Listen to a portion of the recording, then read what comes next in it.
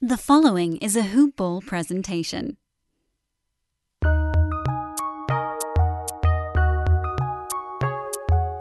Welcome to the Fantasy NBA Today podcast.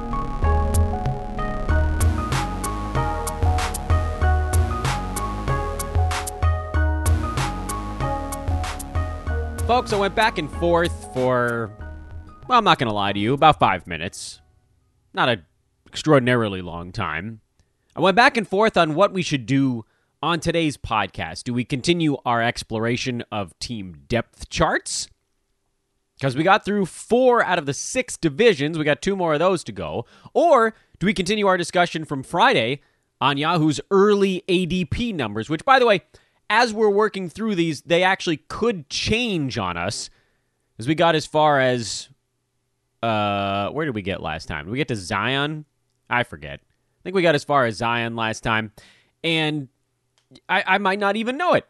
It might just jump on me. For instance, Klay Thompson is already on his way down, not surprisingly, given he's going to be out for the year. So other names are going to move around a little bit, and that also makes that more complicated. So this is how I end up coming up with today's plan.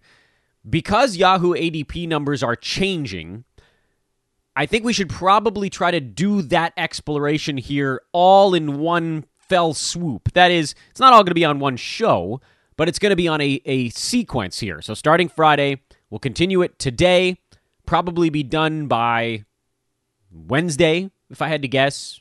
Maybe tomorrow if we work quickly, but, why rush if there are things to talk about? And then we'll pivot back into the depth chart exploration, and then we should have some mock draft results to go over starting, I would assume, next week. Which, by the way, puts us relatively close to the start of the season. Next week is December 7th.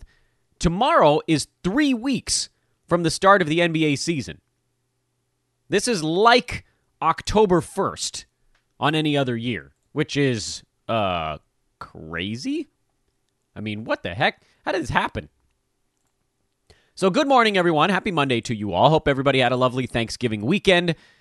Enjoyed whatever time you could sort of cull together with loved ones, whoever was in your pod, and we all know how that goes these days. It's a weird year.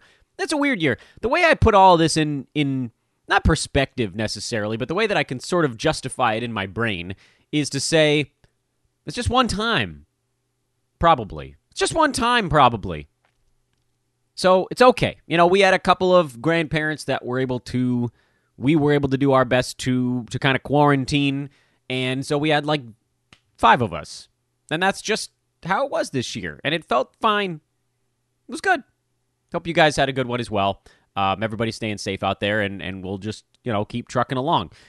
It is, by all accounts, a very weird year.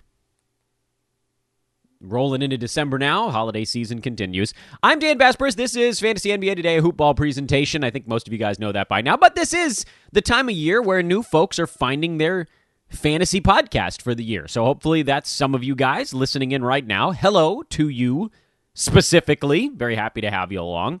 You can follow me on Twitter at Dan Besbris, DanBesbris, or just Google search Dan from Hoop Ball.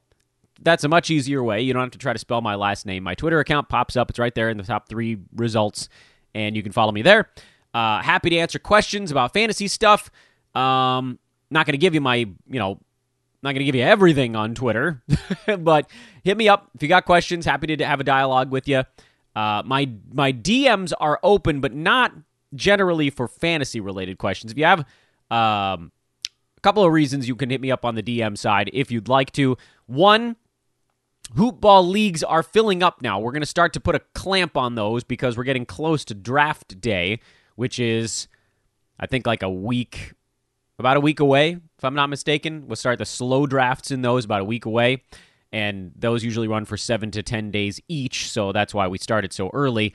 You can DM me about that, or you can email teamhoopball@hoop-ball.com. I don't have the exact roster list in front of me here. I can try to pull it up maybe while I'm talking. Anyway, it doesn't actually really matter all that much. Suffice to say, we're probably not going to be opening additional types of leagues. Like, unless there's this big surge here over the next couple of days, which there might be, because we are getting close to the season and people are truly now beginning to pay attention to it, but it's just, everything is so weird this year.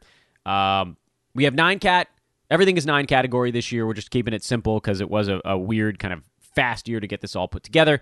Head-to-head in Roto Leagues, we have a $50 buy-in of each type and a free iteration of each type. So please do hit me up if you want to join those. Last couple of slots in each of those 4 types of leagues, then we'll probably stop opening new ones because we don't want to get stuck with a 4-person league and then having to either just play it out or punt 4 people. That's crummy. So we'll start a wait list, and then if a league fills up, we'd obviously open a new one. But if it doesn't, that would mean now is the time to hit me up. Also, on that same front, if you want to DM me, we are recruiting here at Hoopball, looking for folks on the fantasy writing side, fantasy podcasting side, team coverage side, sports betting, DFS, and this is for all sports. If you're good at other sports besides basketball, awesome. Even better on the DFS and sports betting side. Looking for people in our sales division. This is the time of year where Hoopball, we are out there, we are recruiting. We have contributor spots open generally on the fantasy and what have you side, and then with the sales stuff, obviously that's a way to make a little bit of money as well. So bug me about any or all of that stuff. At Dan Besbris, again, is the Twitter handle. I hope to hear from you guys soon. Hoopball, you can follow on Twitter at Hoopball Fantasy. That's the feed where you can get all the up-to-the-minute blurbs over at Hoopball. So, as promised, we're diving into Yahoo ADPs today, continuing our dive, I should say. And on our last one, I believe we got through the top 24. Although looking back now, I guess it's conceivable that we only got through the top 20. Regardless, we're going to go Ace Ventura deep breath style here to play a little catch-up on the top list. And I think, I'm trying to remember in my mind, Friday feels like a long time ago, but I think we got as far as Zion. So here's the top 24 ADP guys. I don't know if it actually corresponds perfectly, but very quickly here. James Harden, Anthony Davis, Steph Curry, Kat, Nikola Jokic, Dame Lillard, Giannis Antetokounmpo, Luka Doncic, Trae Young, Jason Tatum, LeBron James, Kawhi Leonard, Kevin Durant, John Collins, Brad Beal, Paul George, Jimmy Butler, Joel Embiid, Devin Booker, DeAndre Ayton, Russell Westbrook, Bam Adebayo, and Zion Williamson. I think that's where we stopped on Friday. And if I'm wrong about that, you guys can yell at me on Twitter, and I'm fine with it. I thought Adebayo was going earlier. It's possible Yahoo might have even adjusted some of their names over the weekend because this list does look a tiny bit different to me. But we're going to pick up we'll go back a couple of picks just to make sure that we didn't miss any names mixed in there. I'm fairly certain we talked about Devin Booker. Fairly certain we talked about DeAndre Ayton as someone that kind of belongs in that neighborhood. But just in case we didn't, that's where we'll start. We'll start on DeAndre Ayton, who had an ADP of 21.3, and I've lost track of what that corresponds to in this actual list. So maybe I should actually count that out. It's 20. I paused the show to count it so you guys didn't have to listen to that nonsense. So DeAndre Ayton was number 20, which actually makes a decent amount of sense. I don't know if you guys have ever experienced this, but my mouse left click is not working as well, and it all seemed to correspond with the internet going out briefly in my home. So now I might need to get a new mouse. What a pain in the butt. All right, well, we'll do that after the podcast. That's not your problem. Anyway, suffice to say that DeAndre Ayton had a terrible bubble while his team was playing extraordinarily well, but overall he was number 32, missed a ton of time with injury and suspension. But in terms of going around 20, if he can stay even marginally healthy, he has a pretty good shot to get near that mark. He's a very safe center in that neck of the woods. I think we talked about this, though. Russell Westbrook too early in 9 category drafts here around 21. His ADP is 21.8 there. Makes more sense in 8 category leagues. Adebayo, who I think is actually going to miss some time and will likely get overdrafted this year. Seems like he's now dropping just a little bit at 23, and then Zion at 24 is nuts. I don't know what's happening here. Dude was, he wasn't even in the top 200 by the end of the bubble, and he'll be better than that. Make no mistake, but geez. This one's kind of interesting. So I think that's where we left off, but I might be wrong. In any event, whatever. It's where we're at now. Kyrie Irving is number 25 on the board, and he, of course, is a really interesting case study because he only played 20 games last year, and he was number 6 on a per-game basis in 9 category leagues, which is pretty remarkable. Like, he was up there with Kat and Kawhi and Dame in that kind of second grouping of dudes behind Harden and Anthony Davis. But he's never healthy. It just doesn't happen. Yet last year was, by all accounts, a throwaway season. 20 games was, that was... I don't think he's been anywhere close to that. I mean, he's had some 50 burgers in there over his career, but yeah, he just wasn't right, and there was no reason to push him because last year was the wait on Kevin Durant year for Brooklyn. This is the year that the Nets, obviously they want Kyrie and KD healthy come playoff time, but I think they also realize that they need to have some time playing together. So I would expect in a 72-game season that Kyrie is going to be gunning for somewhere in the neighborhood of 60 ball games. And last year, doing it from a percentages standpoint, 60 out of 72 is about 83%. If you had done that in, whatever the heck, what did Brooklyn play pre-bubble last year? It was about 64 games, something like that. Let's just call it 64. That would have been 53 games. So if you're looking at someone in the top grouping, meaning guys that were putting up very large per-game stats that missed about 20% of their team's games, look no further than Kawhi Leonard. Look no further. He played 51 games as the number 3 guy last year. And by the way, the separation between Kawhi Leonard and Kyrie Irving on a per-game basis was actually not all that much. It's about the difference between Kyrie and Dame behind him. So, yes, this is not a perfect comparison, but it ain't far. Kawhi Leonard missed about 20% of his team's games during the pre-bubble regular season last year. What a weird thing to say, by the way, pre-bubble regular season. And he was still number 6. Meaning that if you get a Kyrie, who's, by the way, he's not going to be number 6 again this year because Kevin Durant is playing, and that's an important caveat that we'll add here at the end of the discussion. But if you're talking about a Kyrie Irving that, let's say he goes from he was number 5, actually. I'm sorry. He was number 5 before the bubble. That if he goes from number 5 and he's taking 21 shots a game last year, let's say that trends down back more towards what he was doing during his Boston or Cleveland years, which was more like, with LeBron, it was like 17 shots a game in Cleveland. Although his last year in Cleveland was with LeBron and he was taking 19 and a half, almost 20 shots a game. In Boston, he was at 18, 18 and a half, and 19 during his 3 seasons with the Celtics. So let's take his 21 shots back down to around 19. Let's say he drops off 2 shots per game, which puts him maybe a hair, like right around his 2018, 2019 Boston. Sorry, he's only in Boston in 2 years. I don't know what the hell I'm talking about. The third thing I'm looking at was a playoff bucket. So Boston years was 18 and 18 and a half. Let's say that he's somewhere close to his second year in Boston in terms of usage. That it's going to be 18 and a half, 19 shots a game. Something in that territory. That puts him in the neighborhood about 24 points per game. Roughly. 23 to 24 points per game.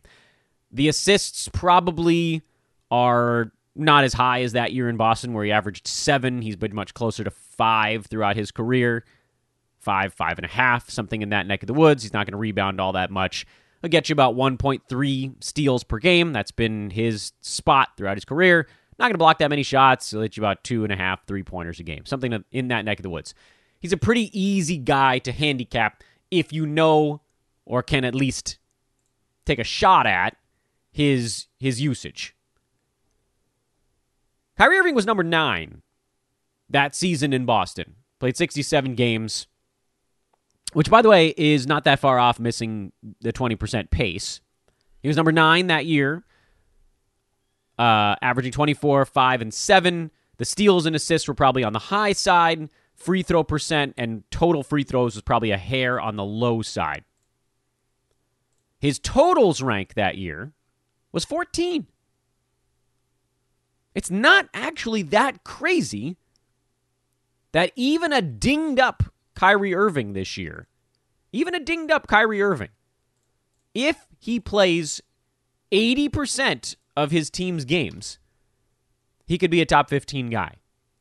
And I know what I'm telling you guys makes your stomach turn, because this is Kyrie Irving, and you know he's going to be missing games. And in head-to-head, that's a really tough pill to swallow because you don't know when they're coming, and you just pray that it's not during your head-to-head playoffs. Although, with him, when it's an injury-prone guy, it's usually not silly season stuff. I'm sure he'll take a game off down the stretch. Basically, every superstar does. But his games tend to be, a week here, a week there, throughout most of his career, at least. Not this most recent season. So the fact that Kyrie Irving is going at 25 is actually really interesting to me.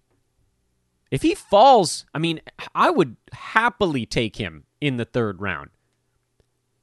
It's not as simple as the Chris Paul story last year. Chris Paul in the third round was the easiest fantasy play I think we've ever made on this podcast. The absolute easiest one we've ever called, because the worst case scenario for him, he was getting drafted at 35, 38 last year. It was a grotesquely low number for CP3. The worst case scenario for him, not, catastrophic injury was the worst case scenario for him, but the normal events of time, worst case scenario, was a couple hamstring things. He misses 2 weeks here, 2 weeks there, misses maybe a month total over the course of the year, misses 15 to 20 games.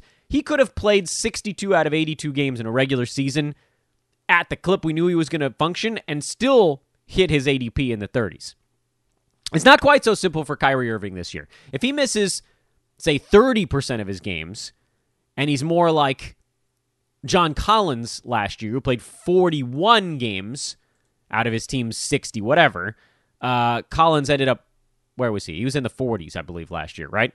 So that's maybe a better comparison to what you're looking for with Kyrie this year, where if the bottom falls out and he plays in 65 to 70% of his team's games, he could end up in the 40s.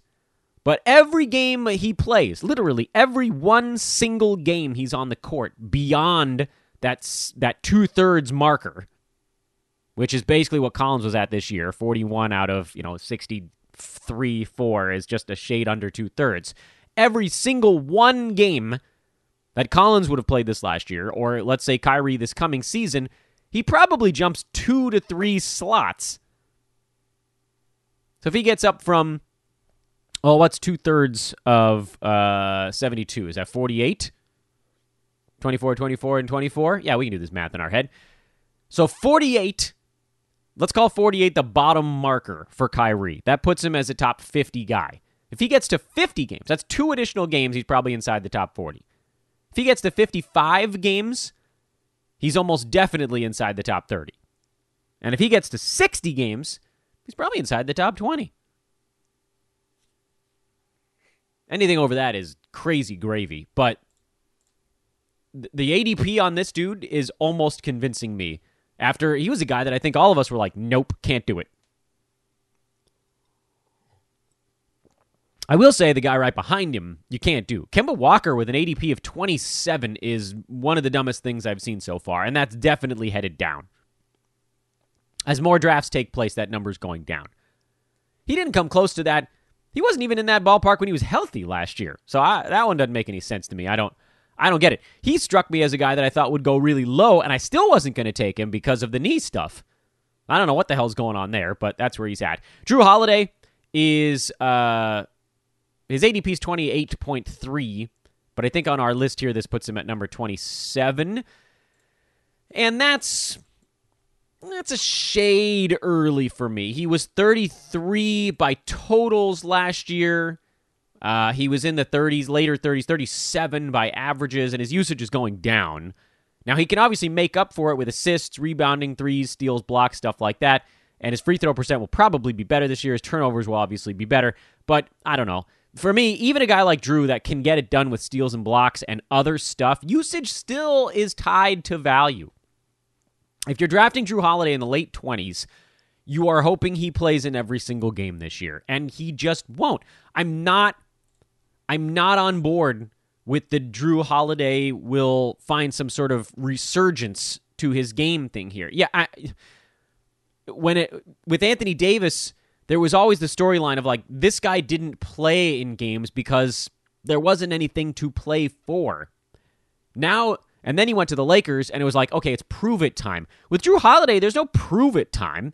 Everybody knows he can play. Everybody knows he's going to be fine out there. But now he's on a Bucks team. He went from the result. It's like showing your work on a high school math exam. You're getting to the same answer, which is he's not going to play in every game. But you're getting there two different ways. In New Orleans, he wasn't playing in every game because oftentimes they were knocked out of the playoffs, so there wasn't any reason to push him. In Milwaukee, it's because they really only need him for the playoffs. To be that extra guy, to have that third option, that star point guard. I mean, that Bucks team is loaded as hell. They still have to figure out how to use Giannis in the postseason, but damn, what a starting lineup. So I think he misses a couple games here and there for rest. I think his per-game minute total goes down, and there are ways that guys can make up that difference. We've talked about them before, efficiency, other stats, things of that nature. But if you just told me, look, Jrue Holiday, who missed some, 15-ish% of his team's games last year, and let's say that that's a reasonable marker for this coming season. Maybe he even overperforms that mark, and maybe only misses, 10% of his team's games. That'd be pretty good. He's not going to play 35 minutes a game for the Bucks. He just won't. They won't do it during the regular season when they're basically locked into a top 2 seed in the East, no matter how much they play their guys. Because from a regular season standpoint, they are a machine. If I just walked up to you and I was like, look, Jrue Holiday's going to play 5 minutes less per game this year. Are you still going to take him in the 30s? You'd be like, probably not. So no thank you there. Ben Simmons is 28. This is hard to keep track of because the ADP doesn't always match up with the actual slot that they're going in. Simmons was 34 last year, but missed a few games late. He's generally been one of the more durable guys in the NBA. Not a long career, obviously, so far, but I expect him to play most of his team's games. I think you can generally, again, nothing is set in stone, but I think you can mostly assume he's going to be durable. He tends to have that 10th category we talk about. A 10-cat league, 9 categories plus durability. So even if he's rocking a 30-something per game number, he probably blows past that in totals, which makes this pick actually fine, provided you can balance out his free throw shooting. Donovan Mitchell going at 29, pretty reasonable. He'll be behind that on a per game note, but he also has the 10th category. He was number 49 last year on a per game, again, everything here pre-bubble stuff, but by totals, he was number 26. Of course, taking him at 29 does mean that you've limited the upside because top 25 is probably about as high as he goes. He had a good year, and looking at his numbers, I don't know what you expect will go up. He took 20 shots a game. Utah is adding, if anything, this season because Conley likely to be healthy more of the year. They put Derek Favors back in there. Not that that's going to impact Donovan Mitchell very much, but now they've got Jordan Clarkson for the entire season. I think this is a little early for Donovan, for me, because I think we've wiped out most of his upside by taking him at 29.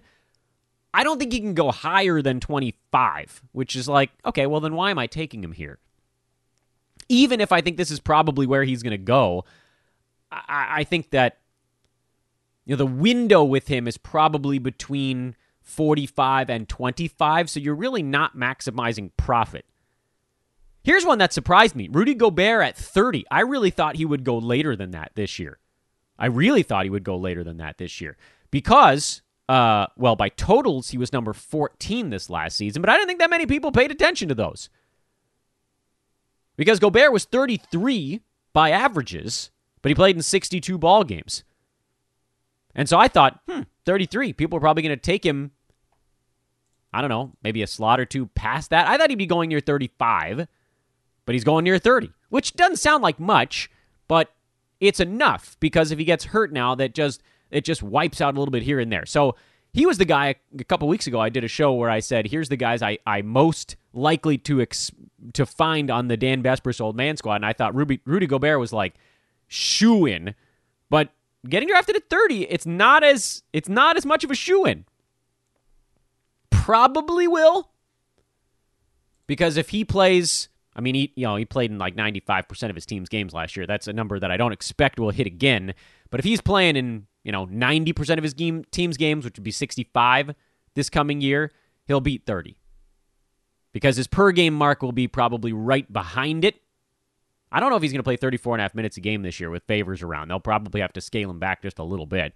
So arrow ever so slightly down for Gobert, and that's why I thought he'd go later than this. This does wipe a little bit out. Still, with him, I think the window is somewhere in that, it's similar, actually, Donovan Mitchell, 45, but with an upside a little bit higher.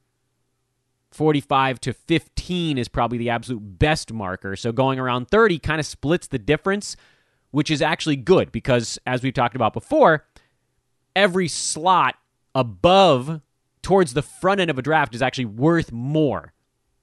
The players are separated by bigger chunks of value. Quickly here, let's just take 30 seconds to go over what that means again for folks that are tuning in. It's a Monday, so we might have some listeners here for a first time. The difference between a first rounder and a second rounder is much larger than the difference between a fourth rounder and a fifth rounder, among so many other discrepancies. Like, Anthony Davis, if you compare Anthony Davis to Jimmy Butler, which is number 1 and number 13 last year, Anthony Davis is worth like 2.5 Jimmy Butlers. The same gap you see between those two guys, which is effectively, 2.5 Jimmy Butlers, or 1.5 Jimmy Butlers would be the gap between them, is the difference between Jimmy Butler and, Draymond Green. So from 13 to 86. The difference between the number 13 player and the number 1 player is the same as the number 13 player and the number 80 player. So when I say Rudy Gobert splits the difference between 45 and 15, 30 would be the midpoint, which is what we're talking about on his ADP, but the 15 slots in front of 30 is actually a bigger bar. If you're picturing the blue bar we've talked about on this show before in your head, 15 to 30 is longer than 30 to 45. Wanted to mention to you guys here mid-show that the Fantasy Pass is probably your place to be right now. Remember, last week we were talking about the Hoopball 360 membership. The Brewski 150 is out. Told you that late last week. Only in the Hoopball 360 package right now. However, if you can wait until Thursday of this week, Thursday is the day the Fantasy Pass gets the Brewski 150. Fantasy Pass already has the draft guide in it. It will, starting on Thursday, have the Brewski 150. It will, starting in the preseason, have DFS package information. And it will, starting on opening night, have all of our in-season stuff. So the Fantasy Pass has all of the tools, the draft guide, the B150, and that's all. The B150 gets added on Thursday. That's the one thing that I know a lot of you guys are waiting for. Brewski's monster list, which I actually think goes deeper than 150 this year. I can pull it up while I'm talking. Yeah, I think he went 200. So it should be the Brewski 200 this season. And it's beautiful. It's beautiful. He's added the notes. The notes are in there now. And just waiting on sites to firm up their ADP numbers. And then you can get the separation on that stuff, which is it's so much fun. I love the B150. What a great day. So again, if you need it right now, go get the Hoopball 360 package, which also, by the way, has our wager pass. So you can follow the guys over at Hoopball Gaming and win some cash with all the free money we took from MyBookie late last week. But if you don't need that stuff, I'd love it if you did. The Fantasy Pass is just $4.99 a month. $4.99 a month. Lock it in, friends. Hoop-ball.com. Right there on the homepage, there's a Fantasy Pass graphic, and you can just click on that, and it'll take you right to the buy page. And it's right under the main media wall. It says Fantasy Pass, Fantasies in purple, lists all the things you get inside of it, Fantasy Appraiser tools, free agency stuff, Roto Balance app, all this cool stuff. Just $4.99 a month. This is when we sell stuff at Hoopball. There's like 2 months every year where we sell stuff, so please do check it out. I know many of you guys are going to enjoy it. The B150 is just such an incredible tool to take into your drafts, and you're gonna blow people away. Let's dive back in where we left off. I know I get sidetracked so easily. We're half an hour into this podcast already, and anyway, doesn't matter. You guys know me. You guys know I get to talking, and then there's no stopping me. But let's keep rolling here. We're only like 6 picks through, so maybe it's going to take us longer than Wednesday to get through this stuff. Pick number 31, I think that's where we're at now, with an ADP of actually 30.5, is Vooch, who I think was also on the likely Dan Besbris old man squad list, but moves into an almost definite position getting drafted at 30. This one makes no sense to me. None. You guys remember what Vooch was on a per-game basis this most recent season, which by all accounts was a disappointment because he was a turn guy the previous year. So he disappointed this year, played in 54 ball games, pre-bubble, I know, pre-bubble stuff, blah, blah, blah. Doesn't matter. Honest to goodness, I don't remember how many games these teams played before the bubble started. I think the Magic were 65 before the bubble. Who knows? So he missed a little under 20% of their games, which put him actually not that far off the league average last year. Huge disappointment, right? You guys all remember. Huge disappointment. Very frustrating. You know where he was? 17. I don't know why. This is one of those like cognitive disconnect moments in fantasy where I think everybody remembers Vooch having a season that put him near the back end of the top 30, when in fact, he was number 17. He was only a half round off where he was the previous year. And I think on this show, we said to take him somewhere in that 13-14 range. So he only missed his number on a per-game basis by 2-3 slots. Yes, missing 11 games was a little bit of a pisser. He ended up at number 20 by totals. Still a mid-second rounder. I don't get this at all unless everybody thinks he's suddenly on the back end of his career. I don't see it. The Magic are without Jonathan Isaac, likely for the entire season. They didn't bring anybody in, really. The only reason for Vooch's numbers to go down is a departure of DJ Augustine, who I think did a pretty good job of getting him involved. But I have to believe that Markelle Fultz is going to be doing at least a reasonable job of that. And, as we've talked about copious number of times on this podcast, the Magic started playing fast in February last year, and everybody on the team rocket boosted to the finish line. Vooch actually saw his numbers change kind of the least because he always just got his stuff in kind of a normal half-court setting. Aaron Gordon's numbers jumped. Terrence Ross's numbers jumped. Fournier's numbers jumped. Everybody was getting shots coming out of the heavens at the end of the year. It was glorious. Vooch is Vooch at this point. He is incredibly predictable. You guys know I love me some early predictability. I do love me some early predictability. He is going to take, last 2 years in Orlando, he's taken 16.9 and then 16.7 shots per game. He had a great shooting season 2 years ago. He shot 52%. Last year, 48. His career mark, 50. Right smack in the middle. What's he going to shoot this coming year? I would venture to guess very close to 50%. His three-pointers have trended up a little bit. Attempts, which may be why he was closer to 48 than 50 this year. His free throw shooting, after a couple years to start his career where he was in the mid-70s, he's mostly been in the high 70s lately. So I think you can expect that to continue. He's a 10 to 11 rebound guy, a 3-assist guy, 1 steal, 1 block, 1.5 three-pointers per game. Just lock it in. He'll have a top 20 per game regular season almost no matter what he does. And then, again, this is that same thing where if he's getting drafted 10 slots behind that and his per-game mark is going to be 10 at least slots in front of his ADP this early, we only need him to hit a little under league average in games played to nail his ADP. And anything over that is gravy. Nick Vucevic, I mean, this dude might be my favorite pick in the early part of the draft. And I only say favorite because It's got to be the most obvious damn thing I've ever seen. Going near 30. Like a worst case scenario feels like 30. Does that mean that he obliterates that? No. Because again, worst case scenarios do happen.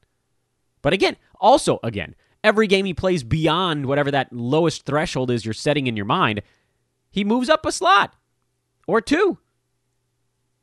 If he plays 75% of his team's games, he's probably number 30. And then if he gets to 80%, he's probably number 25. And if he gets to 85%, he's probably number 20 or higher. Man, that's an easy one to handicap. John Morant is at 32. That's too rich for my blood, but I think this does have a lot to do with 8-category leagues, so he's probably not going to end up on any of my 9-cat teams. Not because I don't like him, and not because I don't think he does take a nice step forward here in U2. In fact, he was great in the bubble for Memphis, and he's going to be doing more this year, and probably he'll be better at it.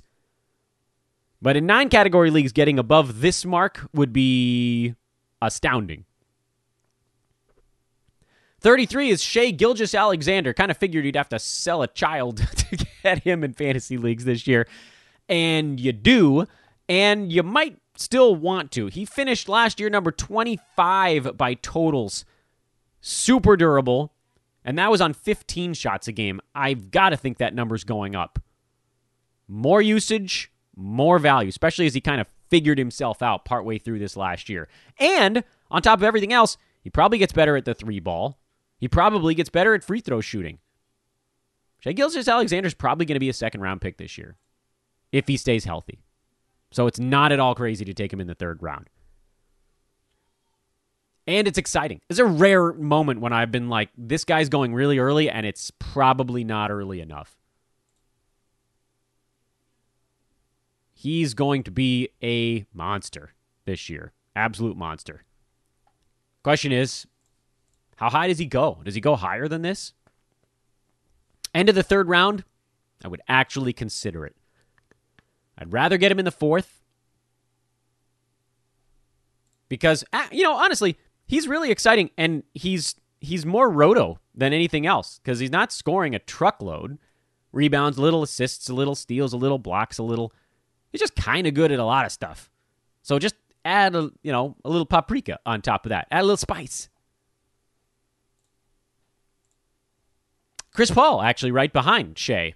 I've lost track. I think that's 34. I can't believe that he's going in the 30s again. Chris Paul was number 7 by totals last year. And admittedly, his role will be smaller. Last year, he averaged 18, 5, and 7. But think about it from this perspective. What did Ricky Rubio do last year? He's pretty much taking Ricky Rubio's job in Phoenix. Ricky was at 13, 5, and 9.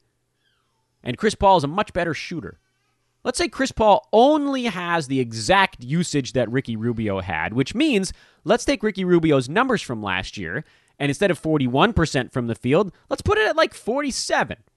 What was Chris Paul at this last year? He was at 49. I don't know if we want to go all the way that high, but screw it. Let's do it just for argument's sake. You take Ricky Rubio, you power boost his field goal percent by 8%. In addition to the fact that, you wipe out his worst statistical category fantasy-wise, and you give him Chris Paul's better sort of thought process, vision, decision-making, that's the word we're looking for, on the basketball court.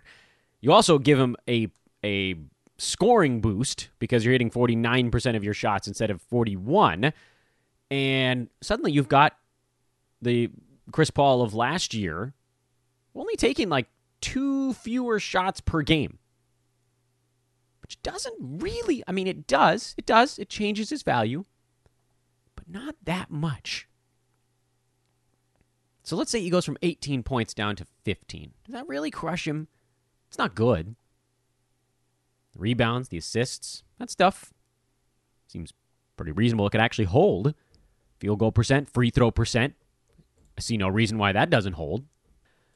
So all of a sudden now, you're talking about a guy who was arguably our biggest win. It might be the biggest win in the history of this show. We've had some misses. We've had some wins. I think Chris Paul last year might have been the biggest win we've had on the show. 14 by averages, What do we think that means if his shots go from 13 down to 11? Which, by the way, I think he probably actually stays closer to 13. I know he wants to be more of a mentor and have that role, but ultimately they're going to need him in those big moments, even though they do have more firepower than OKC did last year. But think of it from this perspective, the Thunder had probably more guys that were trying to get a chomp at it. Dennis Schroeder, Shea, Gallo, a lot of shots. They spread things around a little bit more than I think with Phoenix, where you're like, all right, look, Devin Booker's going to get a crap ton of shots, and DeAndre Ayton's going to get a decent number. But then it's probably Chris Paul after that. Cam Johnson, Mikal Bridges. These guys aren't high volume dudes. Kelly Oubre was the third highest volume guy. He's gone now. So I think Chris Paul could actually maintain maybe about a dozen. Say, let's take one shot away from him. Drop him from number 14 in the rankings to like 18, 19. He's going to smoke his ADP again. That's insanity. It's not going to be as overwhelming. Not going to be close. He'll be closer to his ADP this year than last year. Plus, I would venture to guess that he probably doesn't play every single game again. Something's going to happen. He'll have some injury. He's not going to go 2 full years without having any injury. But damn. I think on the per game side, he beats that 35 number, or whatever the hell we're at right now. 34. Pascal Siakam with an ADP of 36.6. I think that makes him number 35 on the board here. Although I admit, again, I have completely lost track. He's number 36 on a per game basis last year, and he did miss some time. I think this year you're liable to see him improve slightly upon his field goal percent while everything else stays pretty close to the same. So I think this is a pretty good spot for him, actually. 35 is about where he belongs. So this gives him a decent chance to outperform that number. A decent chance. Not guaranteed, but again, you're talking about the window. The back end of that window is he's probably not going to finish much behind, say, 45, and that's if injuries strike. But if he's relatively healthy, he'll beat this number.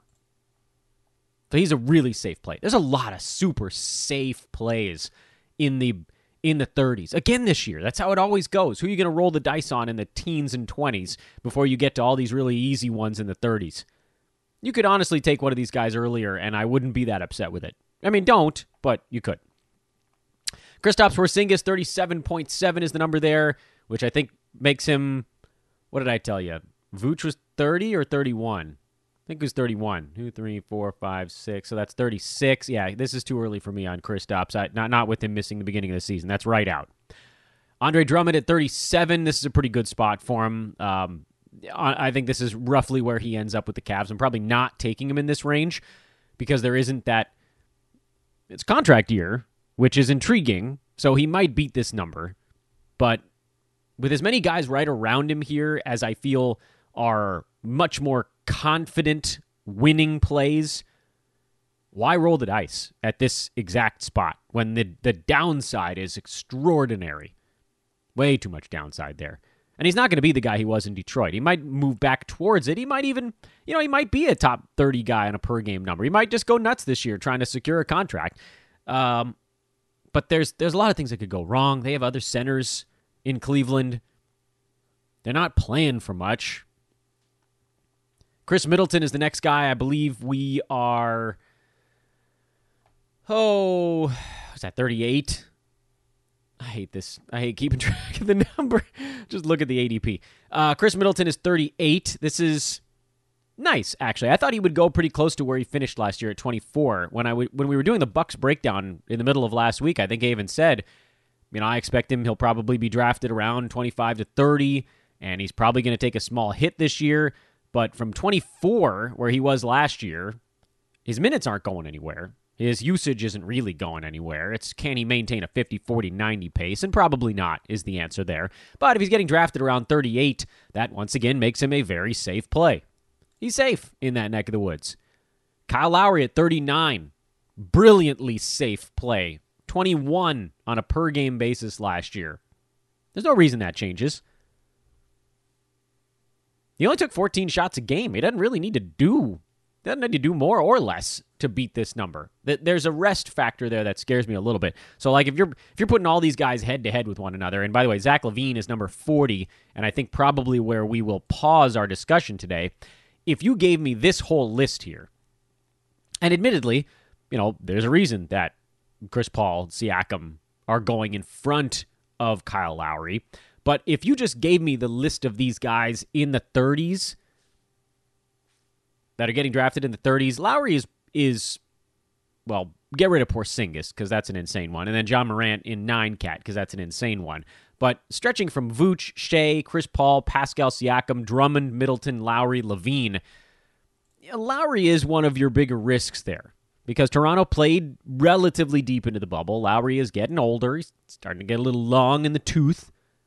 Played only 52 games last year. He's always going to be a little bit dinged up. A much easier guy to I don't want to say suffer through because generally it's a winner. Much easier guy to have on your team in Roto with a games cap as opposed to head-to-head.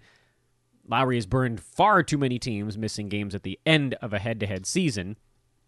But it is worth noting that his missed games pushed him from 21 on a per game down to 30 by total. He probably finishes around 30, if I had to guess.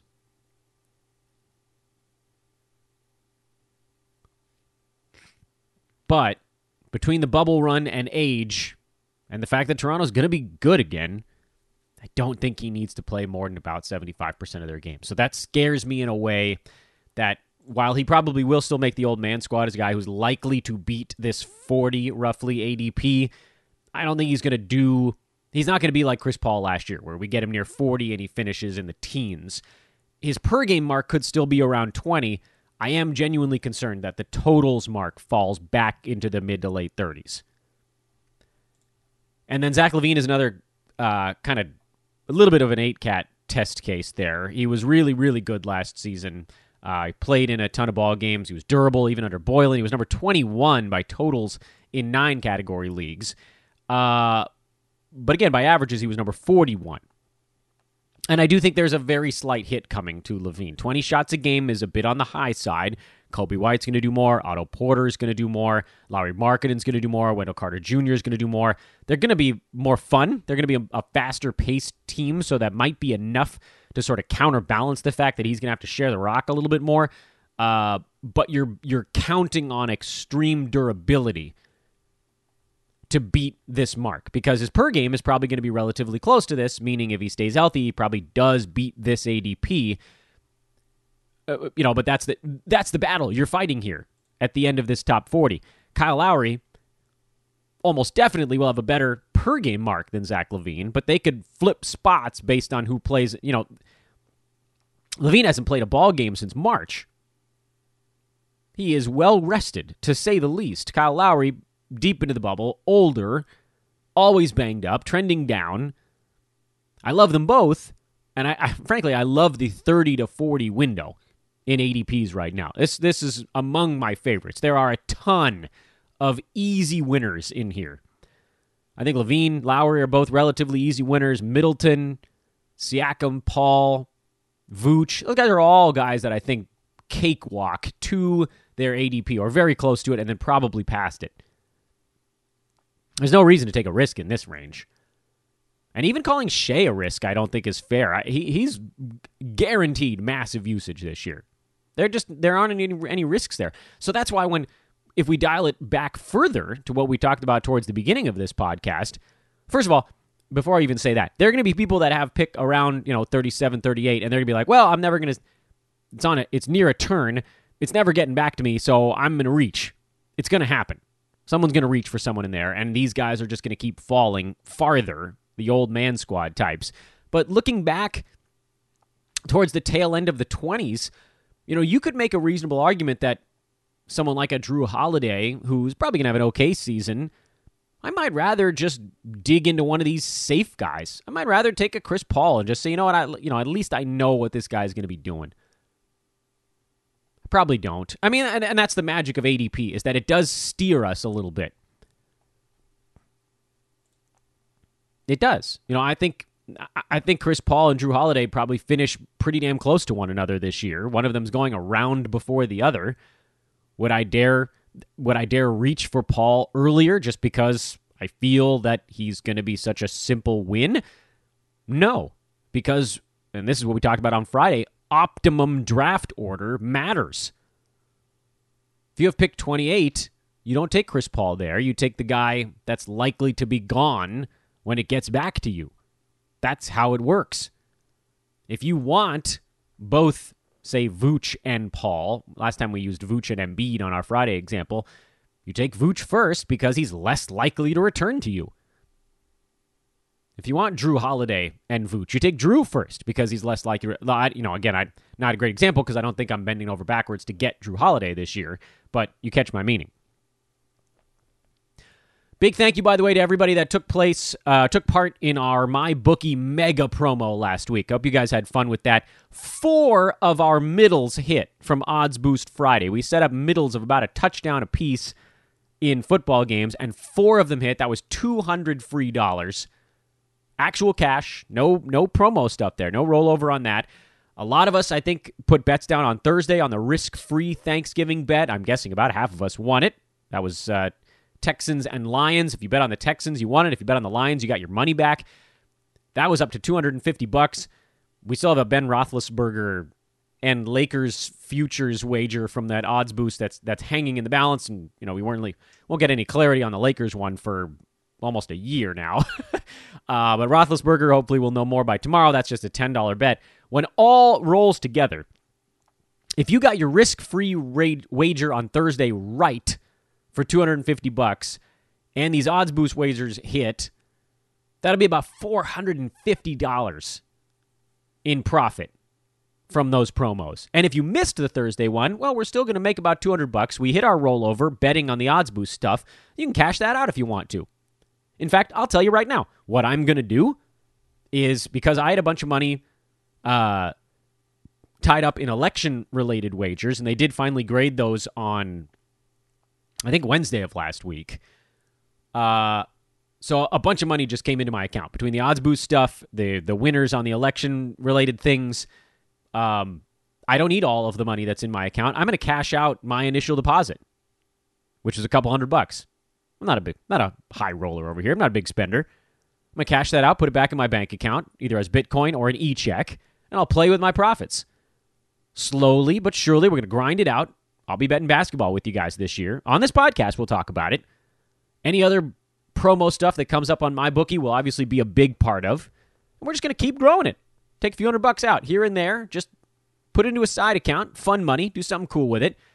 And what I would ask of all of you guys is that if you did take part in some of these promos and you guys won $200, $300, $400 with us without doing anything, cash out a little bit, get yourself that fantasy pass, $4.99 a month. Put a little bit back into the Hoopball coffers. I promise I will keep guiding you to more of these free money things. We will make more together on promos than you will spend on your fantasy stuff. And then you can go win your fantasy leagues too. By the way, if you haven't had enough, MyBookie has one more Cyber Monday promo for today. If you haven't signed up yet, you're a maniac. You missed out on a whole bunch of stuff, but there's one more chance to sign up and get and take part in one of these promotions. Go to mybookie.ag, use promo code HoopBall, and Cyber Monday is a BOGO. It's a buy one, get one, meaning up to a $100 wager on Monday Night Football tonight. Win or lose, you will get that exact amount to play on next week's Monday Night Football contest. So it's basically a 2 to make 1 kind of thing. Old school free throws style. If you win your wager tonight on Monday Night Football, you still get the free play on next week's Monday Night Football. So you could actually end up winning both. If you lose this one, you get the free play on the next one to potentially make up for it. There is a 1x rollover on whatever gets put into that next week's wager. So if you put, for instance, if you put $50 on the bet tonight and you win it, cool. They give you another $50 to bet on next week's Monday Night Football game. And after that, win or lose, you have to bet $50 on something else. That's how that rollover works. So you have to use that $50 on something after the free play, which is not very much, considering we'll knock that out on the Nest Odds Boost, or you can knock it out over 10 $5 wagers or $5 $10 wagers, whatever you want to do with it. So it's a really easy rollover with just a 1x. That's super low. That's nothing. If you know nothing about football, like me, then you just close your eyes, you pick one tonight, you hope it hits. If it doesn't, you get the one next week, you hope that one hits. If you miss them both, then yeah, you end up losing your initial bet. So there is a way you lose, but there are 3 ways you win, which is great, because normally if you went 1-1, you'd break even. In this particular case, if you go 1-1, you actually make money, because they're funding the next wager. You have to lose both bets to lose one, meaning going 0-2 is like going 0-1. You're getting 1 in the win column automatically. Does that make sense? So if you put $50 on it today and you lose, they're going to give you $50 to bet on next week's one. If you win that, then you end up breaking even though you only had to put in 1 of your own wager. Maybe. Anyway, this one's not quite as amazing as the stuff last week, but there is an opportunity to win a couple of bucks. I'm probably going to do something small. I don't think I'm going to do the full hundo on it. I might put like $20 on, I don't know, who the hell's playing? Seahawks, Eagles tonight? I'll pick one of those 2 sides. And if I win, terrific. Well, then they'll just give me a bet to put on the next week's one. Risk-free. Cool. And so if you're winning money on this, come on, spend a little bit on Hoopball. Least you can do, right? Free podcast. I'm getting you guys cash. Get something cool. Hoop-ball.com. I am Dan Besbris. Again, hit me up on Twitter. All the reasons I mentioned earlier in the show. Recruiting, Hoopball leagues, questions, whatever you got, lay it on me. Did get a write-in question today that I wanted to answer before we wrap up the podcast. Now, we're running a little bit long here. This is from Vitali. It says, when you talk ADPs and where we should be drafting players, are you referring to roto or head-to-head? How do we interpret what you're talking about in the standings? Well, generally what I'm referring to is roto, because roto incorporates all of the stats, all of the categories that are in the ranking list. And right now I'm looking at a 9-category rank, so roto matters. In head-to-head, turnovers don't matter as much. It's as simple as that, because the team that has more games played on any given week has a better chance to win overall, right? So, look, think about it from this perspective. In head-to-head, by maximizing games played, you are adding points, threes, rebounds, assists, steals, and blocks. Points, threes, rebounds, assists, steals, blocks. 6 out of your 9 categories are getting an artificial bump because you got extra games played. 1 category takes a hit. That's turnovers. And 2 categories are probably a wash, depending on who you pick up. Field goal percent and free throw percent. Someone you pick up who's good at field goal probably hurts your free throw and vice versa. Generally. Not always, but generally. So yeah, in head-to-head, you want to maximize games played. In Roto, you have a games cap, so there's really no advantage to trying to pile up stuff in the 6 counting categories. In head-to-head, there is. So in head-to-head, you're basically punting turnovers to begin with. You don't have to do a turnover punt on draft night, because if you do, you're going to end up with 6 point guards by accident. But you end up kind of doing that anyway. So certain guys get a little bump. The high turnover guys generally get a little bump when you talk about head-to-head stuff. So yeah, when I say, this guy is this place, but in 9-cat, this is what I do, or in 8-cat, this is what I do. When I say 8-cat, I generally mean if you're playing in an 8-category league, or if you're playing in a 9-cat head-to-head league, especially come playoff time, where you're really going to be streaming hard. In the regular season in a head-to-head league, there are going to be weeks where you just have fewer games than your opponent, and you'll probably accidentally win turnover. So it's not a straight punt, but it's a semi. I hope that makes some measure of sense.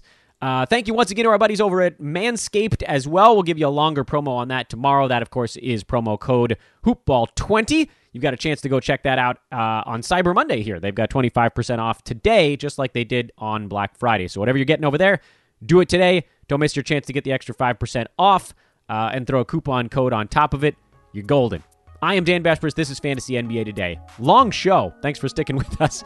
Back at you tomorrow. We'll continue our exploration of the Yahoo ADPs as long as it takes. So long, everybody.